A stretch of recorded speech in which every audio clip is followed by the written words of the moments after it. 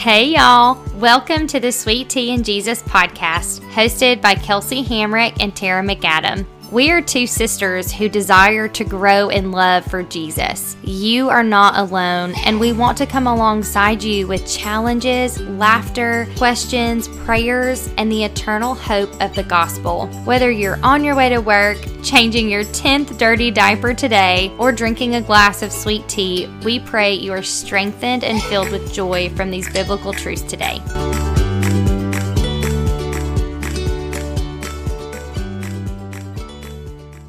Hey guys, welcome back to today's episode. It is titled, What Does This Word Mean? I know that's a funny title. You're probably asking, what word is she talking about? Well, that's a great question. Yes, we wanted to do an episode where we define some intimidating words in the Bible that some followers of Jesus may not know what they mean. I used to not have a clue what these words meant, and I would just nod my head in agreement, but inside I was thinking, what in the world are they talking about? Like, am I in a theology class? I was actually talking to Colby about this, and he got me laughing because he quoted the movie Good Burger. For those out there who remember that one, he said Ed was signing a contract going, I know some of these words. And that's exactly how I felt.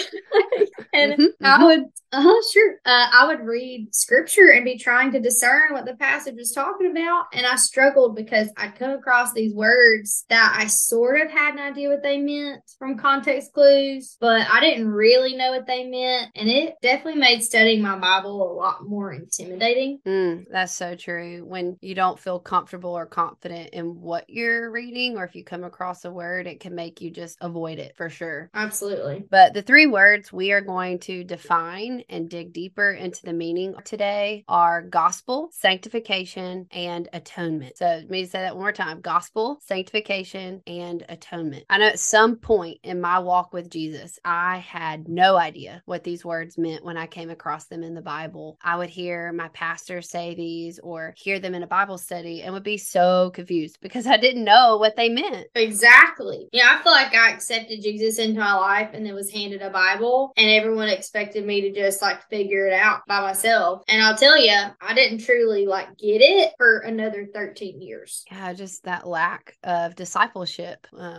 Thinking back to our previous episode on what is a disciple, check that one out if you haven't already. But first word we're going to talk about is the gospel. I know you've probably heard this word or seen it somewhere. Webster's dictionary defines gospel as the message concerning Christ, the kingdom of God, and salvation. The Bible defines the gospel as the good news of Jesus. How often when we hear good news in our lives today, such as, did you hear that so-and-so is going to get married? Or did you hear that so-and-so got a promotion at her job? Or did you hear that such and such family is going to have a baby? Usually when we hear good news, we do share it with others. It brings us so much joy, and we want others to experience that same joy. My question is, how much more should we be sharing the joy that the good news of Jesus brings us with everyone else in our lives today? Right. The gospel or good news of Jesus is threaded throughout the whole Bible. It starts with the promise of a seed from Adam and Eve crushing the head of the serpent in Genesis. Yeah. When Adam and Eve were kicked out of the garden, they clung to this good news. They clung to this hope that one of their descendants would crush the serpent and allow them to dwell with God again. And you go all the way to the last book of the Bible in Revelation. Because of what Jesus did for us on the cross, because of that good news of his crucifixion and resurrection, we are invited to dwell with God as his people forever in the new garden. So we are reconciled with him, which is the best news of all, Right. And there's such good news pointing to Jesus in the Old Testament, our Savior, our Redeemer, our Judge, our Shepherd, our King, our Lord, our Counselor, our Prince of Peace. And it is all throughout the Bible. I think about a good Bible verse is in Mark 16:15 and 16. It says, "And he said to them, go into the world and proclaim the gospel to the whole creation. Whoever believes and is baptized will be saved, but whoever does not believe will be condemned." Another one would be in Romans 1 verse 16. "For I am not ashamed of the gospel, for it is the power of God for salvation to everyone who believes, to the Jew first and also to the Greek." I love that verse, especially for I am not ashamed of the gospel, especially you speaking about how excited we should be be to share the good news. And especially in today's cancel culture, it's pretty tough sometimes to be openly as excited as we really are because of fear that someone is going to make us feel ashamed for our belief. So I love Romans 1:16 for those who did not hear that. That was great. And I love we're doing the word gospel. I'll just be honest. I'll tell you, when I used to hear it, I 100% thought it just meant the word Bible. Like someone would say, have you heard the gospel? And I would just think like the Bible. I didn't really fully understand that it was the good news. I had no idea that it was more specific than that. And I found a really good section in Corinthians. It's 1 Corinthians 15, 1-4, and we'll add that in the show notes. But I just thought it was such a beautiful depiction of what the gospel and what good news means. He says, let me now remind you, dear brothers and sisters, of the good news I preached to you before. You welcomed it then, and you still stand firm in it. It is this good news that saves you if you continue to believe the message I told you, unless, of course, you believe something that was never true in the first place. I passed on to you what was most important and what had also been passed on to me. Christ died for our sins, just as the scriptures said. He was buried, and he was raised from the dead on the third day, just as the scriptures said. That's the gospel right there. That's good. I remember the first time someone shared the good news with me and it clicked. It actually meant something to me and to my heart. It moved my heart. And I was 12 years old. I was watching a pastor on TV with my dad. The pastor was Charles Stanley. I'm sure several of you have heard his name or heard of him. And he just shared the good news of Jesus so clearly. And the Holy Spirit was just drawing me unto himself. I surrendered my life to Jesus and my life has never been the same. The next time you hear the word gospel, I hope you know with certainty what it means and where it is discussed in the Bible. Yes. So the next word we're going to talk about is sanctification. We have talked about that in a couple episodes. This is a word that is used a lot, and it's a big one. I'm not even sure that I tried to figure out what this word meant, honestly. I probably just tried to skip over it, and that's probably why I would get confused and give up even trying to read my Bible.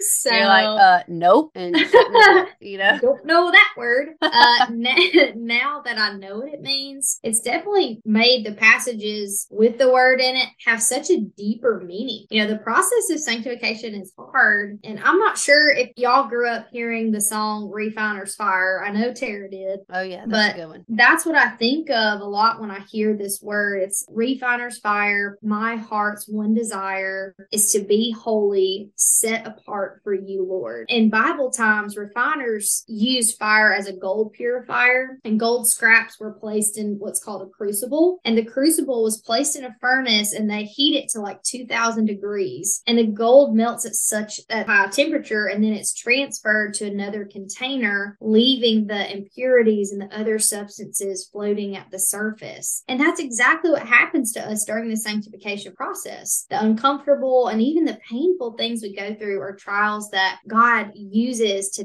test and grow our faith and to expose the sin in our hearts. That's right. That is so good. And what a great analogy and a great comparison to what God wants to do with us when we accept the Lord, to purify us and to make us holy when we are not pure and we are far from holy. But he has to get those impurities and other junk that's in our heart, the other idols and the seeds of sin that we have there rooted deep. He is working in us to get those out and to create us more like Christ. There are so many biblical references on this word because it is such an essential part of the daily life of a believer of Jesus. You know, once you believe in Jesus, this process of sanctification begins, and it doesn't end until he returns or he calls us to be with him in heaven. It's a word I used to scratch my head when I heard it. I'd be like, what? What'd they say? I honestly thought this word only applied to pastors or those in leadership, not every disciple of Jesus, but boy, was I wrong. 1 Thessalonians 4:3 says, for this is the will of God, your sanctification. Another good one, 1 Thessalonians 5:23. Now may the God of peace himself sanctify you completely, and may your whole spirit and soul and body be kept blameless at the coming of our Lord Jesus Christ. 2 Thessalonians 2:13 says, but we ought always to give thanks to God for you, brothers, beloved by the Lord, because God chose you as the first fruits to be saved through sanctification by the Spirit and belief in the truth.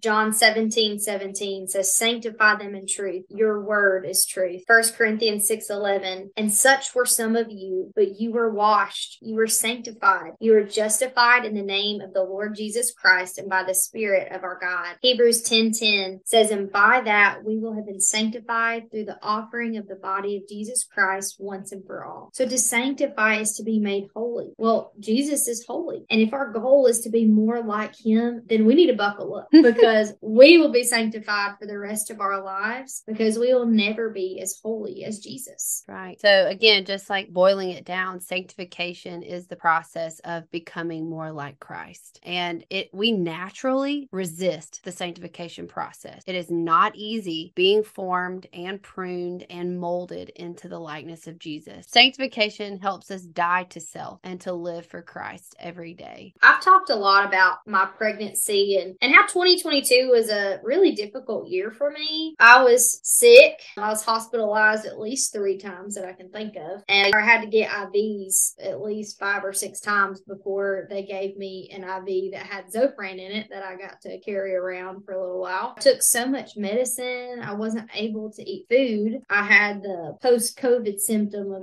everything tasted rotten or rancid. And when you're already pregnant and nauseous, I really cannot explain to y'all how terrible that was. It's truly one of the hardest things that I've dealt with on a daily basis. Because, it was every single time I sat down for a meal or had to cook for my family and not get to eat it. And it was in my face every day, all day. And I was away from my 3-year-old so much and she didn't understand. And I remember FaceTiming her from the hospital and her saying, Mommy, where you at? Can I come? When are you coming home? And it just broke my heart. I felt so much guilt. And then I had so many fears about losing my baby because of how sick I was and how much weight I was losing. And then I noticed that her heart rate was not as high as it was supposed to be. And what followed that was so many doctor's appointments in Huntsville and Birmingham and so many ultrasounds and non-stress tests. And I was so truly afraid that she was not going to make it through delivery. I was completely prepared that that was a big possibility. And there were so many moments that I just felt really, really low. But God continued to remind me of his goodness and his grace. And in the middle of my suffering, I just kept praying, Lord, what are you trying to teach me through this? I'm someone who struggles a lot with control. And my heart issue was that I really wasn't trusting the Lord the way that I said I was. And all of what I went through taught me to fully let go and trust him. He was sanctifying me. But it took me a while to figure that out. But when the diagnosis came that my daughter has prolonged QT syndrome and that she was at high risk for cardiac arrest and that she got it from me, I was able to let go and trust the Lord because he had been teaching me that through every hard thing through my pregnancy that I could trust him. And that doesn't mean I handled it perfectly, but it was definitely easier than it would have been because I could say with confidence that the Lord is in control and not me. Man, thank you so much for sharing that. And I hope and pray that,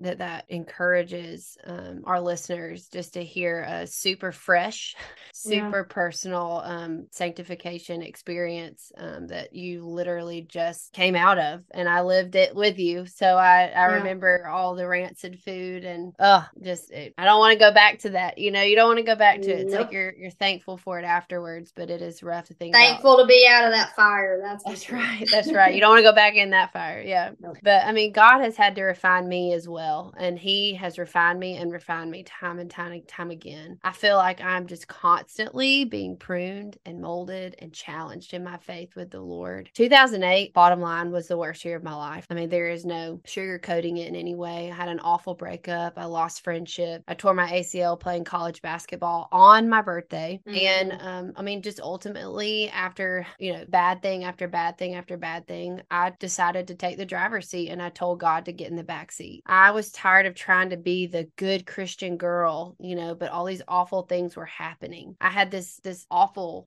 theology in my heart, my head, that good things should happen to good people. And I was mad because I felt like I was a good person and a lot of bad things were happening to me. So that was the mindset that I had prior fire to my fire that God put me through. And I decided to be in charge for a change. And I spent the next year and a half of my life doing what Tara wanted to do, trying out what the world had to offer. I didn't deny Jesus, but I didn't claim him either. And to this day, I am still paying for some of the consequences of those decisions made during that time of rebellion. But finally, the Holy Spirit got my attention when I felt like I hit rock bottom. And I realized that my theology of who God is and who I was totally wrong. And no matter what good or what bad happens in my life, it is for my good and it is for his glory. And I'm not a good person. I am wicked by nature. I am sinful by nature, and God is the only good person. And I thought I was untouchable, and God had to teach me that your choices and sin that you choose to partake in has consequences, even when he offers grace and forgiveness. I learned that my life is not my own, and God taught me that he is in control. He is always the driver of my life. And I confessed to him that I never, ever wanted to be the driver of my life again.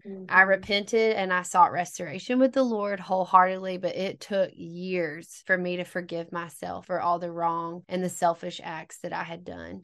Since then, I've had people ask me, do you regret your rebellion stage? And my answer is no. It molded me and sanctified me into the likeness of Christ. He taught my stubborn self things that I never would have learned otherwise through that season. He brought me from ashes to beauty, and I am so thankful for what I learned in that season, because it truly made me who I am today. Thank you for sharing that. I hope that both of us sharing a personal experience with sanctification encourages y'all too. And one of the reflection questions in our show notes today asks about trials that you've been through and what you feel like God was teaching you during that. And I definitely encourage y'all to reflect on that. And especially when you're going through a trial in your life, I encourage you to really take a step back and reflect and ask that question, God, what are you trying to teach me through this? That's right. The last word we're going to discuss and define is atonement. The word atonement is rarely used in today's language, in our everyday language, but it is a very important word in the Bible. We first learn about atonement in Genesis when Adam and Eve commit the first sin. God had to sacrifice an animal to make skins for Adam and Eve to have clothes. An animal had to die and blood had to be shed to make an atonement for their sins. And every time sin is committed, there has to be an atonement for that sin. Leviticus 17:11 says, "For the life of a creature is in its blood, and I have given it to you to make atonement for yourselves on the altar. It is the blood that makes atonement for one's life." Hebrews 9:12 says, "He did not enter by means of the blood of goats and calves, but he entered the most holy place once for all by his own blood, thus obtaining eternal redemption." Another one in Isaiah 53:4-5 says, "Surely he took up our pain and bore our suffering. Yet we considered him punished by God, stricken by him and afflicted. But he was pierced for our transgressions. He was crushed for our iniquities. Upon him was the chastisement that brought us peace. And with his wound we are healed."